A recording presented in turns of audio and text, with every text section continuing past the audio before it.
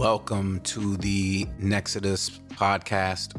We are jumping back into Genesis chapter 26, and I'm going to move quite fast through the next set of chapters to get us to Genesis chapter 30. But there's some amazing principles that need to be highlighted as we move through this particular portion of the ancestral documentation that, once again, as I said, has been fragmented, but yet the word of the Most High is forever. It lasts forever. So those who are his, they will be able to decipher in these last days what he's been saying or what has been tucked away, even though the nations have maneuvered the scriptures.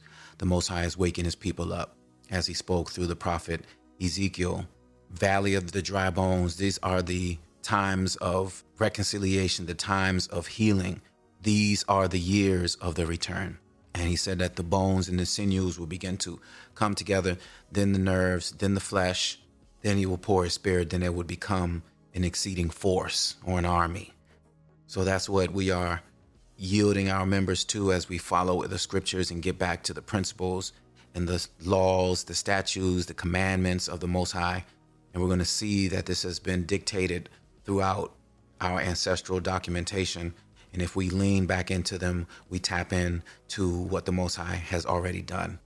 In Genesis chapter 8, the Most High makes a promise to Noah that as long as the earth remains, or while the earth remains, seed time and harvest, cold and heat, winter and summer, and day and night shall not cease. So there are cycles. There's cycles in the heavenlies, in the earth realm, in the physical environment. As the sun circles around, we have the summer, the winter solstice, and the spring equinox. We have these different seasons that happen on a rotation. Some calendars will give it 365. The calendar that I've been walking by is the Enoch being a forefather all the way up to Noah's time. So the Enochian calendar is 364. And the math is precise and beautiful, and we can go through that at another time. But this observations of the luminaries, as the book of Enoch would say, would show forth how the Most High created all things. So based on those principles, we come into Genesis chapter 26. And in Genesis chapter 26, it starts off with something very unique that we've seen before. People say, oh, see, that's how the scriptures, we know that the Bible is fake because it's saying the same story. That's one perspective. Or it could just be showing the cyclical nature of humanity, the cyclical nature of the earth, and how the Most High created things to operate in a seasonal pattern, in a seasonal way. And once we understand those things that have been laid and has been displayed throughout nature, we will begin to know the Most High and how he operates.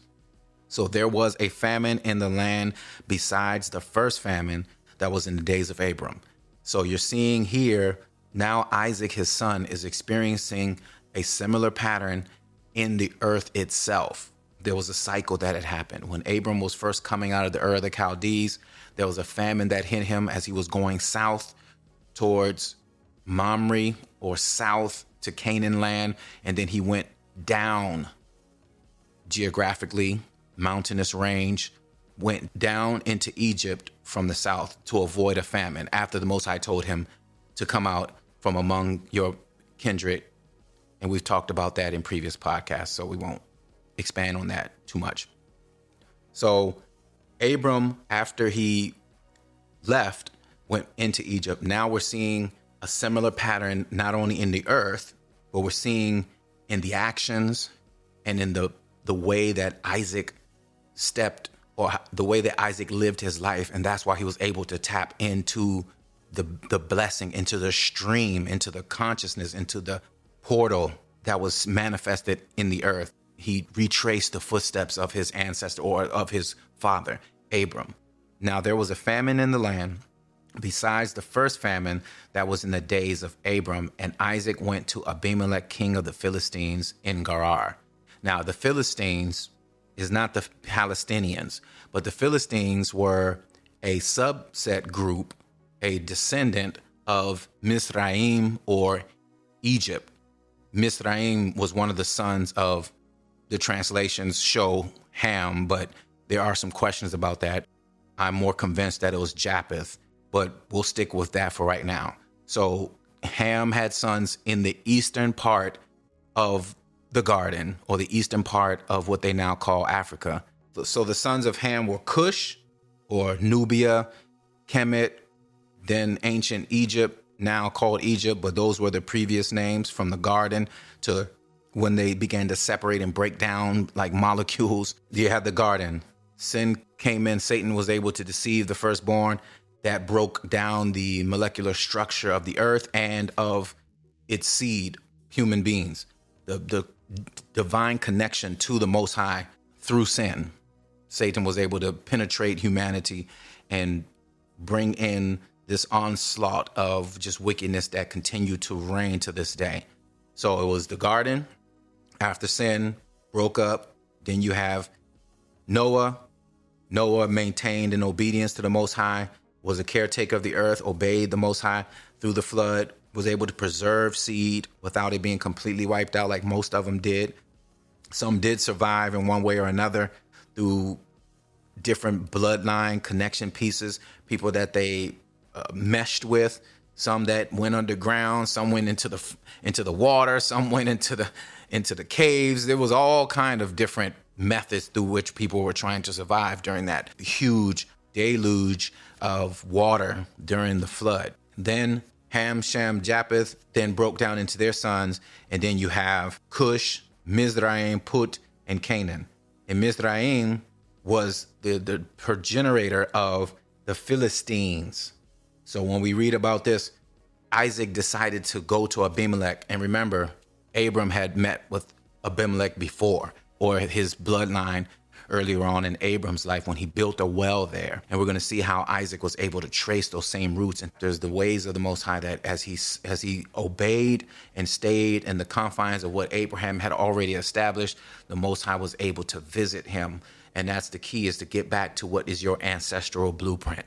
And in these levels of captivities, when you've been, when our people has been dispersed, as they call them in the diaspora, for many, many generations, the scripture says in Isaiah chapter 61 that he would bring his anointed ones, his priests, who would come in and would heal and would restore the pathways of many generations to console those who mourn in Zion, or those who mourn in the Holy Land, those who mourn in the land of promise, those who mourn in the garden, to give them beauty for ashes, the oil of joy for mourning, a garment of praise for the spirit of heaviness, that they might be trees of righteousness that be planted by the Most High, that he might be glorified. So you're seeing this concoction, this mixture of the human seed and how the Most High relates it to the earth. So anytime you want to have growth, healing, expansion, it has to be connected to the earth, because that was what the Most High commanded in the beginning. So he's always trying to get us back to Eden, get us back to the land. Because if we're connected to the land, then we're back in the flow. That's the ancestral record. How did our ancestors get here? How did our ancestors maneuver if you're in the garden? And for those who left the garden, who lost the garden, those who were taken from the garden, those who were stolen from the garden, whatever different captivity that we all are experiencing in one way or another throughout the earth, you ask the question now, what was our strength? Our strength was tied to the ground, because that was the commandment the Most High gave. He said to be fruitful and multiply and replenish the earth. What is the most powerful resource we have? The earth. Water, cool. The earth, because the water is in the earth. The earth itself is our greatest resource. So why aren't we caretaking for the earth? That is the biggest. I was telling a friend, agriculture is the best business to be in, because it will never go bad. No matter what economies go and come and go, no matter what happens in this earth realm, according to the ways and laws of man and their rules, is that the earth will always remain. Seed time and harvest, cold and heat, summer and winter. These laws that the Most High has placed is what is the superseding law above all. And the forefathers understood that. Abraham understood that. He learned that from Shem. He learned that from Eber when he stayed amongst them, and they passed that down to Isaac, and Isaac stayed in that flow. And we're going to see why his mom loved him so much. So let me finish Isaiah chapter 61. And they shall rebuild the old ruins. They shall raise up the former desolations. They shall repair the ruined cities and the desolations of many generations. That is Isaiah 61 verse 4. So you're seeing that the Most High said, if you get back into a flow with me as my priest, look at the next verse. He says, strangers shall stand, verse 5, Isaiah 61, 5, strangers shall stand and feed your flocks, and the sons of the foreigner shall be your plowmen and vine dressers. So you're going to see this principle, although it's ahead of time, it is beyond, it is way in the future, but these covenants are forever. So when we go backwards and we see what is happening with Isaiah or with Isaac, they are in the same bloodline. They are from the same lineage. That's the same seed. So Isaiah is from the tribe of Judah. That is Isaac, Jacob, his son, Jacob's fourth son. So that's his grandfather's father's father, all the way back. And they understood those principles. So they were able to prophesy, bring the people back to what did the Most High tell our forefather Abram? What did our forefather Isaac? What was our forefather Jacob? Well, let's go back to what they said. What did our forefathers do? Why were they brought to this land here in the Americas? Why were they brought here? Because they knew the land. They were the closest to the land. They had the spiritual and the physical jurisdiction and connection to the land. And the colonists understood that. So they said, let's bring them who are closest to the land to work the land. But in the spirit and in the mental, in the emotional, in the frameworks, they were able to manipulate and break their spirit. So we're dealing with a people of a broken spirit. And that's what dries up the bones. That's what the book of Proverbs says, that a broken spirit dries up the bones. So when you go back to Ezekiel, when he says the dry bones shall live again, is that the Most High is going to put a new spirit, give us a new vision, a new way. This is the years of the return, and we're studying the ways of our Father. We're understanding the ways of our ancestors so that we can align ourselves to get back in that flow. When you're listening to an FM station, you hear it loud because there's so much power, so much frequency. Everyone's listening to it. 90.5 FM. This is the... And it's really loud. But if you go to the AM frequency, all you're hearing is static.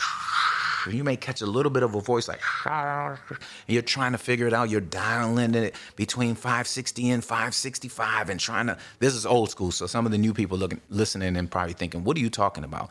But we used to have to dial in. We had to move the dial so that it caught what was being said on these AM stations because it was so staticky. That's where it is right now, that there's so much static in the earth, so much distraction, so much brokenness, so much corruption that just keeps multiplying itself. Anytime you do something wicked, it multiplies. You may not physically see it, you may forget about it, but it is multiplying. So once we understand that to be a principle, that everything we do is multiplication. Now you see why the propaganda gets us to move in a chaotic way so that there can be, as they say, order out of chaos. The chaos is what was happening amongst the different ones. That's why Abram, Isaac, Jacob, one of the key things they said was do not mix with the heathens. Do not be like them. Not only in bloodline, but do not mix with their ways. Don't follow their ways, because if you do, you will perpetuate the curses and not the blessings, because you'll start to worship the thing and not the creator. Why would we worship the sun when we know someone created the sun? Whoever created the sun is who I'm talking about when I say the creator of all things, the coat or the Most High. That's who we're talking about. It's beyond our overstanding or our understanding or our understanding. The Most High is greater than everything that is. So that's really important to understand and underscore as we begin to move through these scriptures and understand these patterns that are set in motion through the life of Isaac. So it says in Genesis chapter 26, verse 2, and the Most High appeared and said unto Isaac, do not go down to Egypt. Do not go down. Do not go down. Remember the terrain. He was up south. The river Nile streams up into the Mediterranean because of the terrain. So he told him, don't go down to Egypt like your dad did, because he was going to do the same thing. Hey, my father, when he ran into that famine, what did dad do? Oh, he went to he went to Egypt, that's where we're going. He said, no, I don't want you to make that same decision. That's why Isaac had to know the ways of the Most High, because he was following the pattern. But he said, no, I want to go a different route. I want you to do it this way. And he was obedient.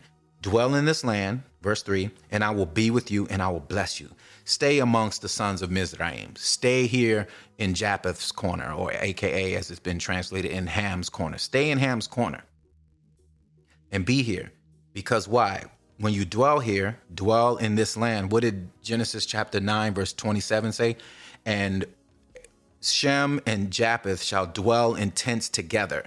So that's what I once again, one of the facts, or one of the evidence that is proving that there was a mistranslation, a huge conspiracy beyond most of the scriptures that have been tainted by false translations, mistranslations, mix-ups. You begin to learn the ways of the Most High, and then he begins to show you his way. Like, no, that wasn't me. That was this. And unfortunately, what's going to happen in most cases, they're going to try to say, oh, you're misusing the scriptures, or da-da-da. That's all man's law. The Most High will show himself in scripture, in your life, in historical references, and in nature. That's the truth that we're pushing for. He said, I will lead you into all truth. You will have no need for no one to teach you. You don't even really need the Bible as the way people have said they need the Bible, because most of it has been used from an indoctrinational stance. But the word is there as a reference point. It's a guide to lead you into truth so that you can know the ways of the Most High from within. And he said, I'll give you a heart of flesh. He told Jeremiah that no one will have to teach you anything, because I will write it on your heart. I will reconnect you. I will give you a heart of flesh, and I will share with you my word. That's what our Savior said when he came and he was trying to teach us and bring us back to the Father. He said, the Spirit will lead you into all truth and guide you. This is John chapter 14 through 16. So you see these pathways that the Most High is trying to get to us through the power of his word. So in Genesis chapter 26, we're seeing part of the promise that the Most High is tapping into from what Noah said when he said Japheth and Shem would be dwelling in the same tents. So Japheth is in the eastern part of the garden, which the translations have put Ham there. But we're seeing the descendants and the ways and the characteristics of Ham to be amongst the Gentiles. Gentiles do what Ham did. And then you see certain things like Ham. You see Ham in the framework of the nations, in their names and in the way they built things. Birmingham, Nottingham, all those different things. Those are, according to scripture, Gentile nations. Magog, Tubal, Meshech, Tyrus, all those nations that are mentioned in Genesis chapter 10 that are under Japheth are most likely Ham, and that Japheth is actually on the continent. So you're seeing, he says, no, stay here with Mizraim, stay here on the continent, dwell in this land, and I will be with you. To you and your descendants will I give these lands. He's already given us the promise from Abram. This is still on the continent. It has not left the continent. And you're seeing it amongst the bloodlines, even if you want to go with Ham as the progenitor. Okay, Ham is still Mizraim. Philistine is under that bloodline. So that's still on the continent. He's saying, I'll bless you in these lands. And I will perform the oath which I swore to Abraham, your father. The power of the Most High to sustain his word and the word of his servants once they spoke it, because he gave them the authority to rule in this realm. And when we walk in accordance to him, like in Psalms 82, he says, you are gods, meaning you're small representations of me. You are made in my image. So whatever you say will come to pass, will bear fruit, will grow. And I will make your descendants multiply as the stars of the heaven, and give your descendants all these lands, and through you and your people, all the nations of the earth shall be blessed. Hasn't the nations been blessed off of us? Whether it means consciously or unconsciously, working the lands for free labor, all that, that's still being a blessing to the nations. But it hasn't been a blessing for us because we've walked out of covenant. They understood these references, so they were able to concoct it in so many different ways and maneuver it in ways so that it benefited the nations, because what the Most High said is what it is. So when the Savior was talking about ye are of your father Abram, or you are of your father the devil, there's a war going on between Abram's seed, or Adam's seed, Eve's seed, and the enmity with the seed of Satan. And I find it very interesting that in the book of Chronicles, it talks about the genealogies and it does not show Cain. It says Adam, Seth, Enosh, it didn't show Cain. And Cain was the one who spilt blood. He was the one who was enticed by the wicked one and said that, am I my brother's keeper? He stepped out of that realm and there was a disconnect. Adam and Eve were dealing with the cursed seed. Cain became a part of that cursed seed, the enmity seed that was being referred to when the Most High was talking to Satan and to Eve and all. Because remember, at that time, human beings, we were at such a high vibration, high level, that the spirit world, that spiritual realm, was so interchangeable with us. So you could have interaction just like we do now. We just don't see them as much, but you're seeing the manifestations of these fallen ones, or of these demonic powers, or these evil energies, or these bad vibes, or my demons, as people would like to say. That realm has always been here, and we interface with it because we are partially spirit, just like we have a portion of the earth in us. Like when we read in Isaiah where he said, you'll be trees planted. We are humans, but we also have a spirit. We also have a mind. We also have intangible portion of our being that is forever. And that came from the Most High. And that realm is where those realms of darkness or negatives or yin and yangs, these different oppositions that come in, and we have a choice. So I don't even necessarily look at things from a good or bad position. As my young brother told me today during one of our times together on the Sabbath as we was honoring the Father, is that every situation, regardless of how it looks to you in the particular moment, can work for your good or it can cause you to stumble, and you have a decision to make. And walking in obedience to the Most High is going to be one of the most important things. So let's get back to Genesis chapter 26. Then Genesis 26:5. Because Abram obeyed my voice and kept my charge, my commandments, my statutes, and my law, I'm going to bless him, and I will bless you if you walk according to the same thing. So you're seeing this happen here. We move on into the scripture. We have another situation where Isaac, because he had these women that came from his house, from his bloodline, whether it be Sarai or now you're dealing with Rebecca, they were very beautiful women. And when they would go into these different lands among the other nations that weren't their specific bloodline or their specific people, they would run into issues. So he would act like it wasn't his wife, like, hey, you are my sister. And they played it off for a long period of time, till one time Abimelech saw through the window, saw him enduring his wife. That's not brother and sister. The endearment you have with this woman is more than that. And imagine if one of us would have done that, you would have caused us a lot of calamity. So you're seeing how Abimelech and that the people of that time understood the power of making decisions without having knowledge base, or making a choice that would, as I said earlier, replicate or produce fruit. You see in Genesis 26:10, and Abimelech said, what is this that you have done to us? One of the people might have soon lain with your wife, and you would have brought guilt upon us.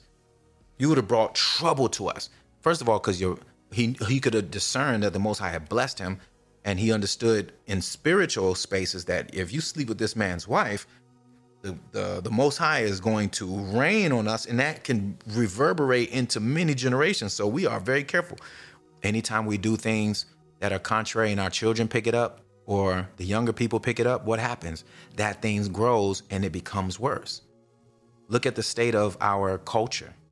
Look at how things have grown from what it was in the 90s to the early 2000s to what it is right now. And whatever is being sown right now, what would it look like 20 to 30 years from now? And those who push these agendas understand those principles. We have to remember. That's why we're going back to the ancestral record to see these principles and understand how we can begin to fashion our lives accordingly so that we can get back in the right stead, so we can see growth and healing in our lives.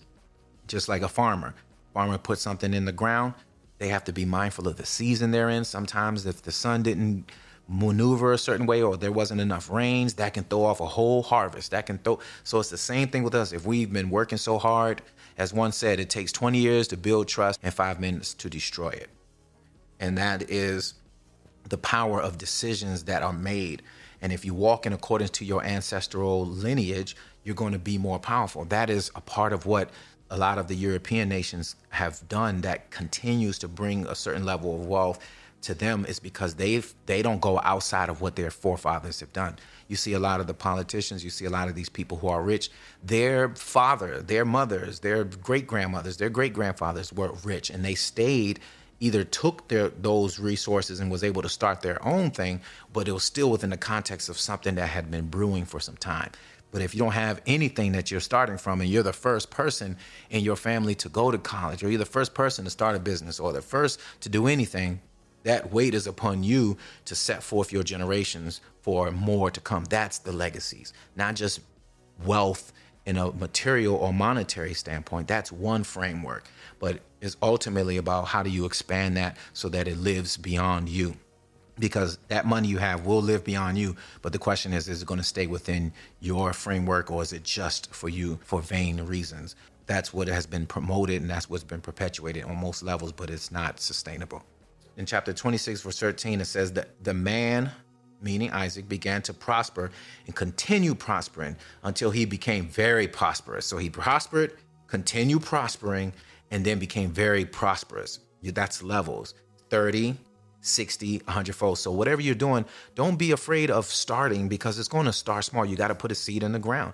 And in this batch, you might only get a few tomatoes if you're planting tomatoes. But if you do it right and you flip it, you take those seeds and you replant them, you get another harvest, and then you get into the abundance. We think it comes overnight because that's the way it's imaged to us. That's the way the instant. But that is not sustainable, and it's not real. Things take time, just like in nature. And the more we get back to the land, the more patient we can become, and more methodical we can think, and more principled we become. So these are the lessons that we're learning as we move along through the scriptures. So then you see there was a growth of strength and prosperity that was happening to him. He had possessions of flocks, and he grew in his manservants, and they began to envy him. So when they envied him, there comes the war now. They're like, these Philistines was like, who is this guy, Shem's children, coming over here and just prospering? But they didn't know that the wells and the things that were there started with Abram. So he had generational head start on it. Look at verse 15. Now the Philistines had stopped up all the wells which his father's servants had dug in the days of Abram, his father, and they were filled with the earth. So the earth had stopped it up. The water was underneath. They didn't have any more wells, or as we call today, even boreholes. There was nothing there. And that was just one generation, because there was a lack. There was a lag there in time. But then Isaac went back. He went back through those ancestral spaces and began to reclaim it, first of all, in the spirit with the Most High. And that's the first step, is the Most High has to sanction it. Once the Most High sanctions it and you walk according to his ways, then he begins to open up the doors for you in the physical space. Then Isaac departed from there and pitched his tent in the valley of Gerar and dwelt there. And Isaac dug again the wells of water, which they had dug in the days of Abraham his father, for the Philistines had stopped them up after the death of Abram. He called them by the names which his father had called them. So those wells, he recalled it. He spoke it back up again. He revitalized it. He healed it. He restored it. And that's the power, that everything that has already been laid. Remember the ruins that we talked about in Isaiah 61. They will restore the pathways of many generations. Further along in Isaiah, it says, and they shall be called the repairers of the breach, the restorers of paths to dwell in.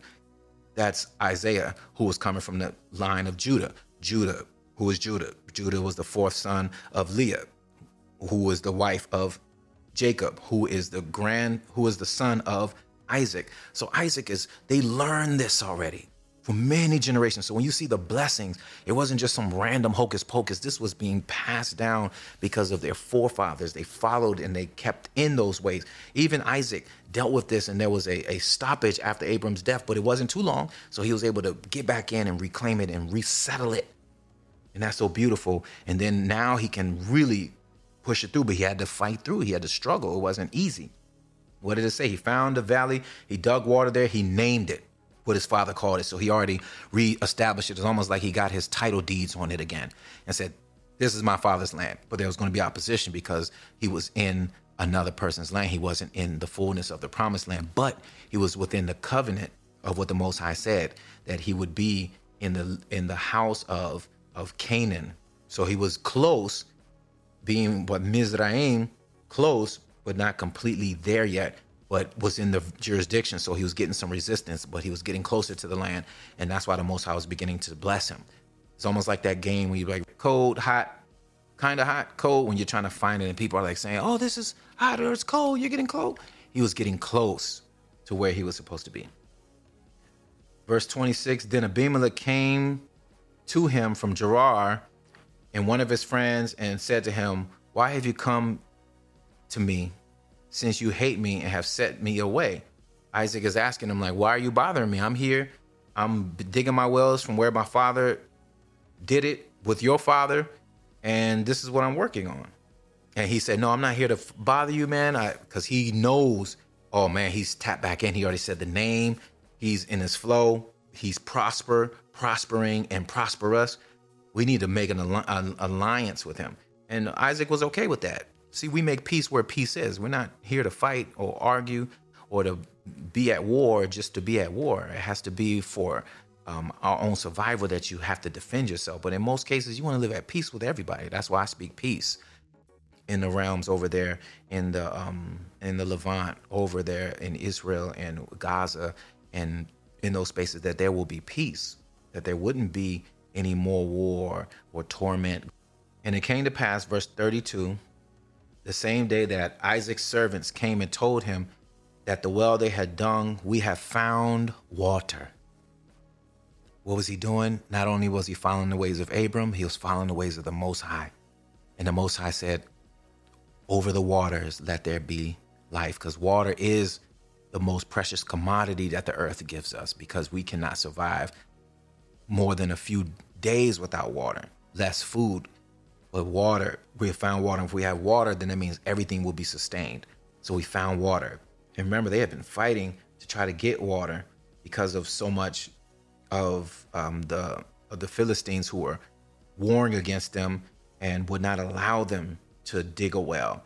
They'll say, no, that water is ours. So they were quarreling there. That's in verse 20. I'm going backwards, 21. Dug another well. They quarreled, and they called it, and they named these places so that it would be known when you go there what type of energy was in that space, so that you know what the land is going to produce, what that water represents or doesn't represent. All of that was really significant and powerful as to why things are happening in certain areas, just like down south. Why is there such a heavy concentration of segregation and hatred? Because that was reverberated from past generations during all the times of the Reconstruction and Jim Crow and all those different things that were happening down south. That's why you still can feel that energy. It's the same thing here. It's the same principle. And it came to pass, verse 32, we dug and we found water, and he said, we shall call it Sheba. Therefore, the name of the city is Beersheba to this day. What did Abram call it? He called it Beersheba. So we're seeing here that Isaac went through similar things, even down to Abimelech's servants. The children of the Philistines were giving him a hard time every move he made. His father went through the same thing with Abimelech and that seed line. So you're always seeing this war between Mizraim and Canaan, and all those, that sector was at odds and had constant tension of people groups being passed down. Abraham had his issues. Now Isaac is having it. But Isaac stayed within the confines and the framework that his father had already laid. And when he had found water, in verse 32, 33 shares that, and he called it Sheba. Therefore, the name of that city is Beersheba to this day.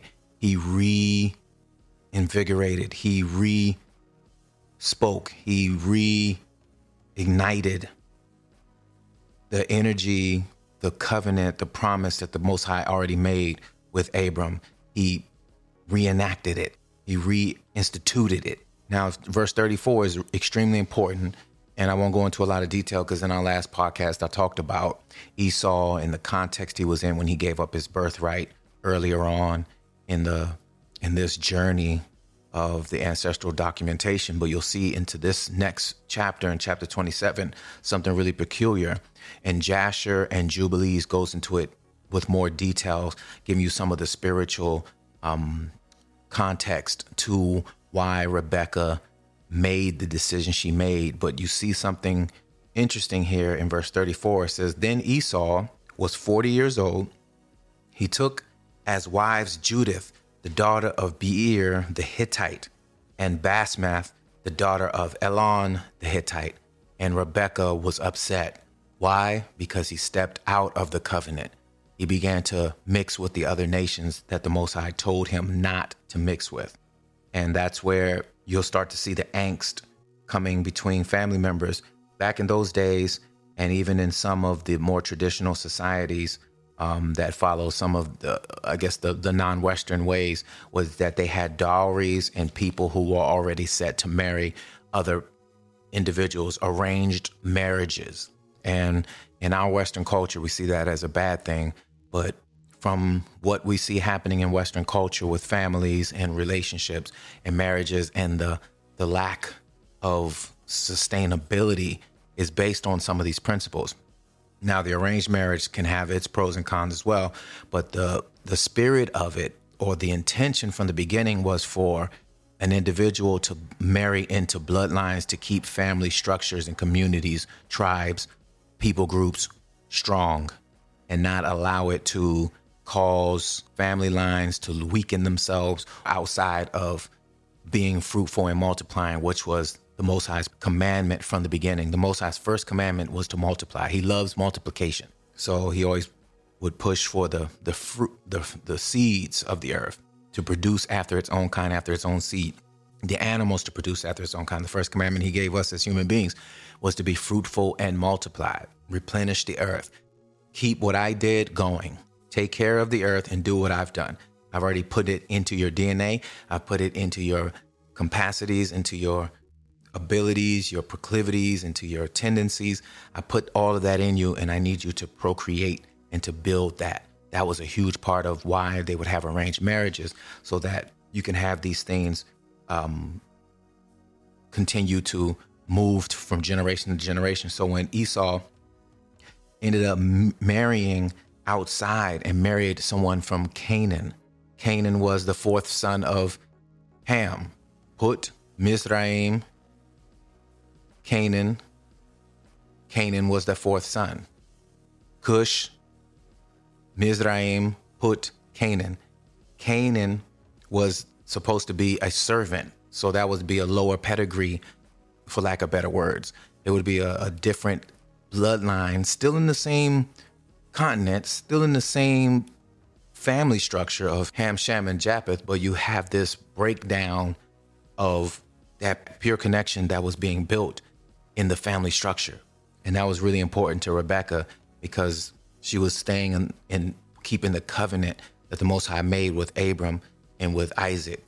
And now it's going to be with Jacob, because Esau was a man of the field. He was a man that wanted to conquer and mix with different people groups and go outside of their family structures and areas through which they were supposed to procreate, according to the way the Most High said it, because Canaan had already been placed in an area of servitude for the rest of them. And now you were mixing that seed with the kings and queen seed. So you see that in history, that royal groups, the feudalists, even in ancient Kush, or ancient, as some would call Kemet, or even ancient Egypt, you would have bloodlines. Even they said with Cleopatra that she married her sibling and all these different things. That was more of a perverted way of trying to keep the bloodlines pure. But the principle, anytime human beings get involved, there's going to be some form of corruption involved in it, because they're being influenced in most cases by the wicked one.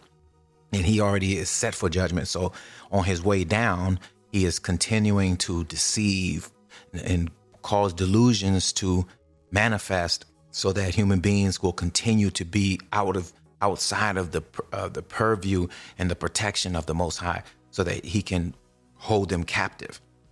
So you see that Rebecca was really concerned about the loss of the family legacy, the family commitment, the covenant that they had with the Most High. They were a grief of mind. They used to get on their nerves, both Isaac and Rebekah. So that is really important to understand as we come into chapter 27, because now Isaac, although he wanted to bless Esau, it says that Jacob, by the direction of his mother, deceived his father by presenting himself as Esau or somebody that he wasn't. Now, the motivation or the intention was somewhat pure, but the execution was off. And there's grace for those moments. See, when we do things out of the right intentions, but executed poorly or blindsided, or it doesn't turn out exactly as we want, and that we still feel that. Remember, as I said earlier, everything we do, there is a ramification, or there is a sowing and reaping. There's a karma. There is an effect. There's a cause and effect for everything that we do. So that's why the scriptures, especially for those who are walking in this divine covenant, the Savior told us that every word that you speak, you will be judged for. Meaning, for everything that you're saying and you're doing, it is causing some sort of reaction. And it could be to your good, to the good of others, or it can be bad for you, or for the worse for others, meaning your family or your community or even a nation, depending on what the circumstance and context is. So with that being said, Jacob tried to do the right thing by obeying his mother, and the Most High honored that and blinded Isaac's discernment after he realized this sounds like Jacob, but it feels like Esau, because Esau was a very hairy man. So she dressed him up and cooked the food, because she's the one who taught Esau how to do it anyway. So she, look, I'm going to cook you something, and then you're going to get the blessing from your father. You're going to get the go ahead from your dad, because I don't want Esau doing it. He done married the Hittites. He done did this. He's wild. I ain't gonna be able to stop him. He's not going to preserve the bloodline. He's mixing with everybody. He's doing this. He's doing that. He's not going to be about family. You're going to go do it. But Mom, how am I going to do that? Because Dad's going to know, and then he's going to curse me. Nah, let that curse be on me. This is what you finna do, or this is what you about to do. So you know that was an Afro mama right there. Look, this is how you going to do it. This is how you need to do it. And she broke it down for him. Jacob ends up getting the blessing, even though Isaac was unsure, but at the time his sight was gone and he couldn't discern it. And a part of that is that she knew that he was having a hard time with Esau as well. Like, they've been giving us a headache. I know what your mama doing, so I'm going to go along with it. That's not in this text, but there's little context clues that let me know, like, I used to always ask myself, how did he not know? And he even said it, but he still ended up blessing him. It was more like, I know your mama's behind it. I know your mom. I know what she's trying to do. So yeah, let's go with it. Sort of like turned the other cheek, sort of like Adam did with Eve, or like his dad did with Sarah. Like, okay, we can get with Hagar, even though I know that's not exactly what the Most High is saying, but yeah, I guess so. And don't we always do that? Men are deeply influenced by the women around them. So that's why it's important to have good women around you. And you can go astray or you can be empowered. And that goes vice versa as well, as for make sure that the man that you're with, that he walks with the Most High so that he doesn't lead you astray. This is for the ladies. So he went through the whole process, received the blessing. But remember, there has been this buildup because Esau was already gave up his birthright when he was hungry. And now he's coming full circle to go after his dad told him, go make me one more meal before I leave, before I go back to the Father. He was so in connection with the Father that he knew when his time was about to come. He knew when his time was up. So he was getting his seed line prepared for how they're supposed to move forward. So the blessing he gave him, he says, surely the smell of my son, this is Isaac talking to Jacob. He said, come near, man, because it don't sound like it's you, but he came near, he kissed him and smelled the smelling of his clothing and blessed him and said, surely the smell is of my son, quote unquote Esau. It smells like the field which the Most High had blessed. The field. Rebekah knew the ways of Isaac and the ways of the Most High, and that the field was a reminder. The smell of the field was a reminder to him. Because remember, his senses were off. He couldn't really see very well. So his heightened sense was in the smell. And he could smell the grass. He could smell the field. And it automatically brought him to who? The Most High. Everything we do should be a reflection of our Creator, that we're always mindful of how blessed we are. The fact that you're here to hear my voice, the fact that I'm allowed to even speak to you is a blessing from the Most High, who gives to his children freely. So Isaac was always in a state of thanksgiving. Therefore, may the Most High give you the dew of heaven, water, the fatness of the land, produce, and plenty of grain and wine. Grain sustains because it lasts for long periods of time. So he was giving him source material, things that are resourceful for their survival, and that you will be on top of that and let the people serve you. Most High will speak to you, and then the people will serve you, and you serve and you lead.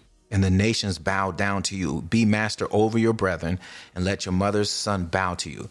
Cursed be everyone who curses you, and blessed those who bless you. That's the same blessing that the Most High gave to Abram. He passed it now to Jacob. He said, Jacob, everyone that blesses you will be blessed. Everyone who curses you was cursed. And that's the word of the Most High for his children, for his chosen seed who have gone so far off. As we align ourselves back to the Most High, he said, I will bless those who bless you, and I will curse those who curse you. In these years of the return, you're going to see an influx of blessing. And sometimes it has been perpetrated through more job opportunities and so forth. Those are all outliers and cool, but it is not source. It is not sustainable. The Most High is saying, no, I'm going to bring you out. So even when he brought out the firstborn in the book of Exodus, he told them, when you come out of this land, go into the wilderness. And they didn't want to go in the wilderness. They wanted to stay in Egypt. Like, man, we had everything here. We have this, we have that. We don't want to go over there and start over. We don't want to start from scratch. But how can I show you my glory? How can I rebuild and give you of your own if you don't want to start with me and allow me to be your king again? So that's what the Most High is calling us to in these years of the return, as he's shifting the world, as he's judging the nations, as he's aligning things. There's going to be a lot of chaos, more chaos coming. And the Most High is going to be calling his children back to Eden, back to the land, back home.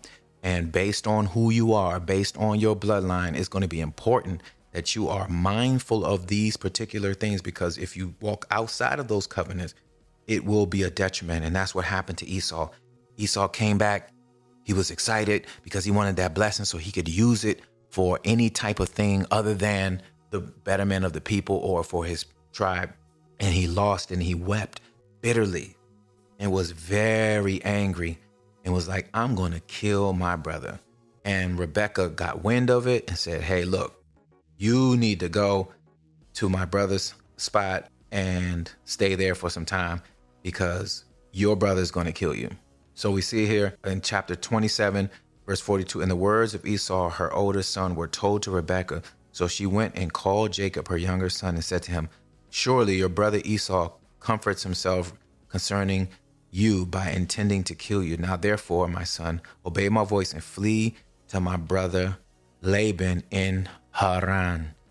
That's their land that they were in first, Haran. Sub-Saharan, Haran. This is the land, the Haran, that fertile crescent that was there before it became a desert. Sarah, Sahara, Sarah, Haran, Sarah, Abram's wife. Haran, the land that they came from. Haran is the brother of Abram. Go to my brothers, go to my family, go within our bloodline, go back to our roots, go even further into your roots. So he went and traced to where Abram had land. And then he said, no, go all the way back to where I know you're absolutely safe and you'll be in great care, is go back to our homeland and work with Laban, my brother. But because of the seeds that Jacob had sown, those actions had to bear its fruit.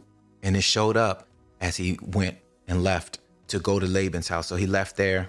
And before I go to that portion of the scripture in verse 45, until your brother's anger turns away from you and he forgets what you have done to him, then I will send and bring you back. Well, why should I be bereaved and lose both of you? And then Rebekah said to Isaac, I am weary of my life because of the daughters of Heth. If Jacob takes a wife from the daughters of Heth, like these who are our daughters in the land, what good will my life be? She's like, I'm not allowing Jacob to go through that. I'm going to send him to my brother's house. So she wasn't being completely honest with everything, but the intention and the motivation was understood. and honorable in one way or another. And the Most High still operates through our weaknesses. So we don't have to hide when we have problems or when we fall short. He's there to help us, and he will always salvage it as long as our heart is after him. So it's not a matter of not making mistakes or not being being quote unquote perfect. But if your intentions are right and you are a part of the seed line, the Most High is gracious. If you are walking in your seed line, whatever your seed line may be. So in chapter 28, it says, Then Isaac called Jacob and blessed him and charged him, saying, You shall not find a wife from the daughters of Canaan. So Rebekah was able to put that in motion and say, hey, I'm going to send you to my brother's house. Let me talk to your father. She knew how to talk to him in covenant language that would get him to do what she needed to be done. And that's some wisdom for the ladies there on how you can operate. Like they always say, the man is the head, but the woman is the neck that turns the head. So she knew how to respectfully and within the covenant, respecting covenant, not necessarily of a demotion of some sort or less than, but she respected the family goals, the lineage, the tribe. Isaac was establishing that he had been called to build this nation. She understood the nation building aspects and was able to move like a queen and definitely help take that forward without having to cause much pain or problems. So in verse 1 of 28, Genesis chapter 28, verse 1, Then Isaac called Jacob, blessed him, charged him, saying, You shall not take a wife from the daughters of Canaan. Heth, Canaan. That's Canaan's bloodline. You remember what Noah said? Esau already did that. So Esau has already pretty much knocked himself out, being a lead of being the one who carries our legacy forward, because they're supposed to be serving us based on the wickedness that they had done. And once again, that's that reverberation. And if you've done things, doesn't mean you have to be afraid and like, oh, things that I've done is going to come back and haunt me. Yes, it will in one way or another, but the Most High is gracious if you acknowledge it. So that's why it's so important for us to acknowledge our frailty, even when we haven't necessarily done things that is in our consciousness. Because sometimes we do things unknowingly. It hits a blind spot or subconsciously or whatever the case may be. So we always want to stay in a state of humility, not necessarily fear or rejection or having self-pity or victimizing oneself. No, this is about walking in a state of humility, knowing that we're frail humans, but yet we are powerful because of who the Most High has made us. And we boast not in ourselves, lest we fall into temptation. That's why the Savior said, Your kingdom come, your will be done on earth as it is in the heavens, and forgive us our trespasses as we forgive those who trespassed against us. So that posture of humility and being mindful of where we are so that the Most High can maneuver situations to take care of those weak points and those fallacies and turn it out for his glory. In verse 2, it says, Arise and go to Paddan Aram, to the house of Bethuel, my mother's father, and take yourself a wife from there, from the daughters of Laban, your mother's brother. So he's saying, stay in the bloodline, go to Paddan Aram. And if you look in the older maps, Paddan Aram is found in present-day Nigeria and Cameroon. That is Paddan Aram. So once again, they went back west, close to Mesopotamia, which is in that area, Ur of the Chaldees, in this fertile crescent that we now call the Sahara, Sarah and Haran Desert in the west. Shout out and thankfulness to Elder and Kosi for helping bring a lot of these portions to light. And it says, now go to your brother, and the Most High will bless you and make you fruitful, and you may have an assembly of the peoples, and give you the blessing of Abram. Look at Isaac passing it to Jacob and to your descendants with you. Why? Because Jacob was walking according to the covenant. Isaac went to Beersheba. Now he's saying, who's walking in the covenant of my father? That's the one I need to stay with. When Esau married the children of Heth, when Esau was fighting and killing Nimrod, when Esau was out there wilding and doing what he does, Jacob was walking according to the ways of the Most High. He said, I would never take from these children, Mom. This is a conversation he had with her, and this is the book of Jubilees. I'm never going to do that. I'm never going to walk in those ways. I'm going to follow in the footsteps of my forefathers. And she knew that. And then Isaac knew that. In verse 4, and give you the blessings of Abram to you and your descendants with you, that you may inherit the land in which you are a stranger, which the Most High gave to Abram. And Jacob had obeyed his father and his mother and went to Padanaram. Also Esau saw the daughters of Canaan did not please his father. So Esau went to Ishmael and took Mahaliah, the daughter of Ishmael.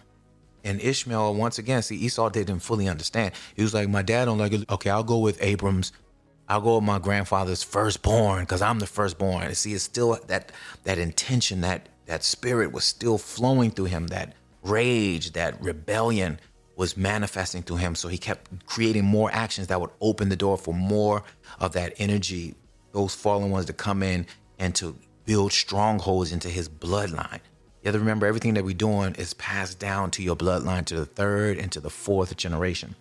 So now he went to Ishmael, but Ishmael was Hagar, which is still outside of the covenant. That's still Mizraim. You're still moving outside of the covenant. You're not staying on the side of Shem, seed. So you continue to perpetuate that same energy. The daughters of Abram's son, the sister of Nehoboth, and his wife, in addition to the wives he had. So he just had many wives. He was just spreading his seed everywhere.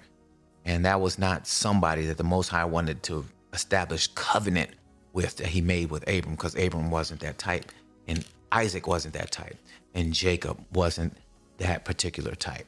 But when he went back to Laban, as we'll see, he does have to deal with that, but that was because Laban tricked him. His original was not as such. So now Jacob went out from Beersheba. This is Genesis 28:10. Now Jacob went out of Beersheba and went toward Haran. And he came to a certain place at night. The sun had set, took in a stone and placed his head there and was sleeping. So he's on his way from Beersheba, where his father had dwelt for many years, but it wasn't the fullness of the promise. Went back to where his father comes from. So now he's backtracking to get an idea of who he is. And that is really important, that before you move into the fullness of where the Most High has for us, we have to backtrack to where did we begin, so we can connect with our ancestral spaces, no matter where we find ourselves in our captivities. As we try to move toward finding our roots, the Most High will meet us there and give us grace to experience those things that are needed in order to get there. Doesn't mean you have to physically go there. No, but yes, if you have that capacity. That's why it's important to get on a journey. I went on a journey in the past 4 or 5 years, and I never would have thought I was able to go back to my father's homeland and to be able to touch the land and be able to see relatives. And that was my first time. So this story, I understand conceptually and spiritually what this means. Once you tap back in and you reconnect with your family bloodline, there's something that is reenacted of what the Most High planned for your particular group, for your particular seed, and for your family, and for your life. So it's important to tap into that space. And as he was on the way, it says in verse 11, so he came to a certain place, stayed there at night. When the sun had set, he laid his head to sleep. Then he dreamed, and behold, there was a ladder that was set up on the earth, and at its top reached to heaven. And there the angels of the Most High were ascending and descending on it. And behold, the Most High stood above it and said, I am the God of Abram, your father, and the God of Isaac. The land on which you lie, I will give to you and your descendants.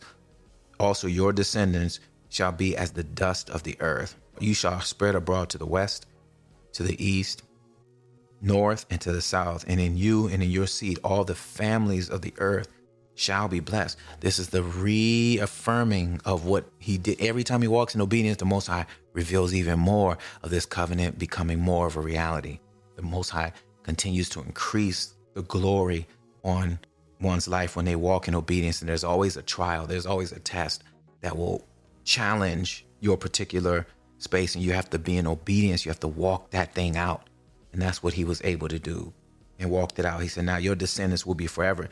Behold, I am with you. I will keep you wherever you go.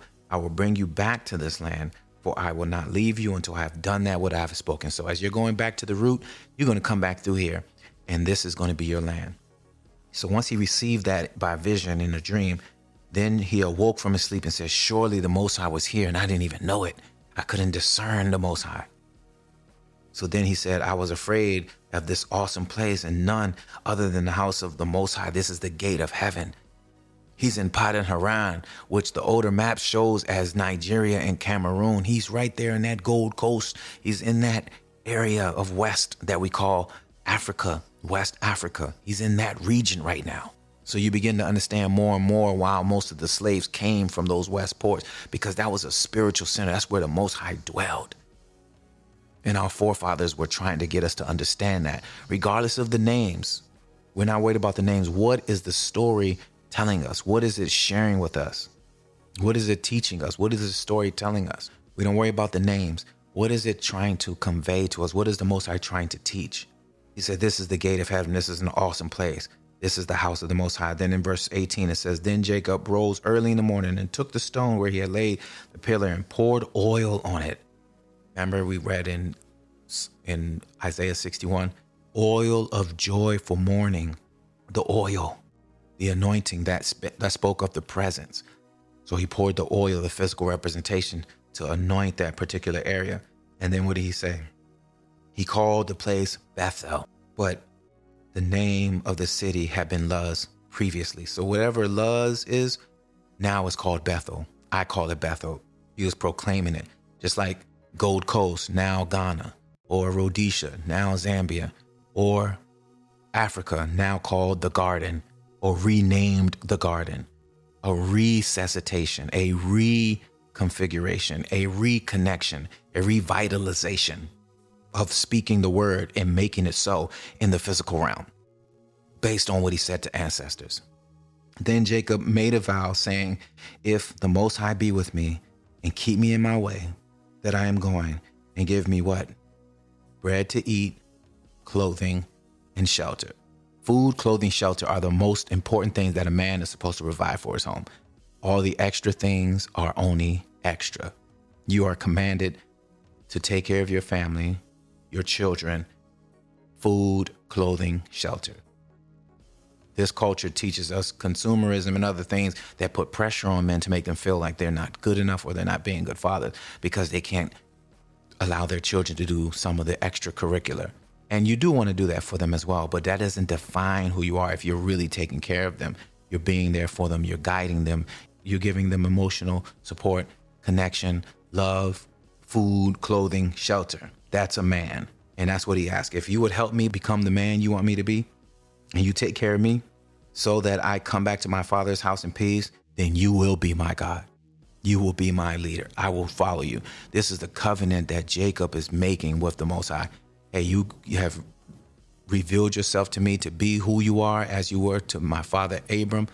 If you take care of me in this journey and bring me back here, you're my God. That's the covenant he made. And this stone shall be a pillar, and I will surely give a tenth.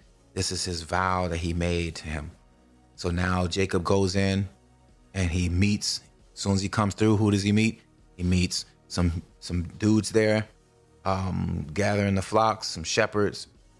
And he came to the land of the people in the east. He went to the eastern part. And he's asking them, do you know who Laban is? Oh, we know him. So he's able to, by blood, by name, Laban, Haran, he's speaking these names to strangers, and that was helping him navigate and connect with them through your name, through your word, through the land. He was able to maneuver with strangers, people who didn't know him. And then all of a sudden, as you know it would be, Most High has everything together and nothing is an accident or coincidence.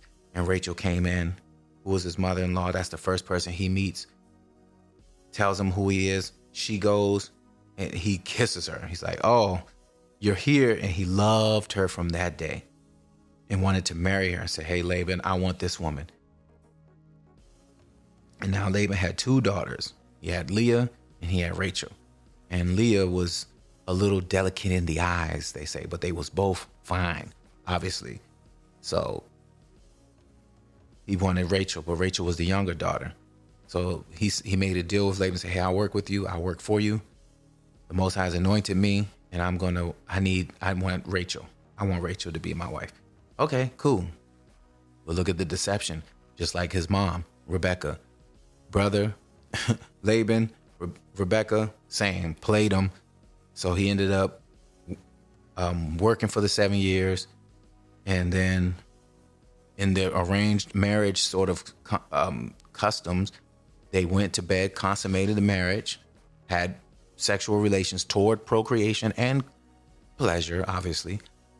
But it was about preserving and obeying the Most High, which was to replenish, multiply, continue to build.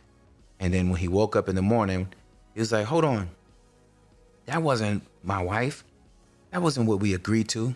He was sleeping with Leah. So that already was starting a tailspin of brokenness in the camp of Jacob, because he was already from the beginning deceived. So that deception began to cause a chain reaction into the emotional makeup and the emotional fabric of all of his women, that then infected or affected the children. So he ends up he goes to Laban. Laban's like, I can't give you the younger without the old. Playing him once again. You have to work with me for 7 more years. Then you can have Rachel.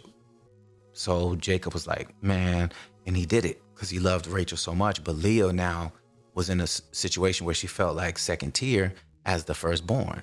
So you're seeing this firstborn dichotomy, whether it be Leah or you see it with Esau, where they're being mistreated in a way that was causing a lot of consternation and pain and anger towards Jacob. Jacob was flipping the script. So some of the actions he made was now reverberating in his life, and he had to suck it up and still work through it because he knew the Most High is going to work it out for me anyway. So we look at this genetic composition as one thing being the seed, and now the emotional and spiritual composition that was being built. So in verse 31, when the Most High saw that Leah was unloved, meaning she wasn't loved, she wasn't getting the affection that she needed, he opened up her womb, but Rachel was barren. Rachel wasn't getting anything. So there were so many, one thing was causing this to happen in the spirit realm, and we don't know how these things happen. The Most High has to reveal that to you. You know, as we spend more time with the Most High, and we see certain things that have happened in our life or that is happening, Most High can give you insight to some of those reasonings, and then you can make adjustments to shift things, to break generational tendencies or curses or proclivities, and begin to set a new course for you and your seed. So once he saw that in verse 29, or chapter 29, verse 32, so Leah conceived and bore a son and called his name Reuben, which was his firstborn. Behold, I've given you a son. That's what Reuben means. Behold, I gave you a son. So he gave him the name Reuben. The Most High has surely looked at my affliction. Now, therefore, my husband will love me. So what was she dealing with when she was giving birth to Reuben? Seems like there's some abandonment there.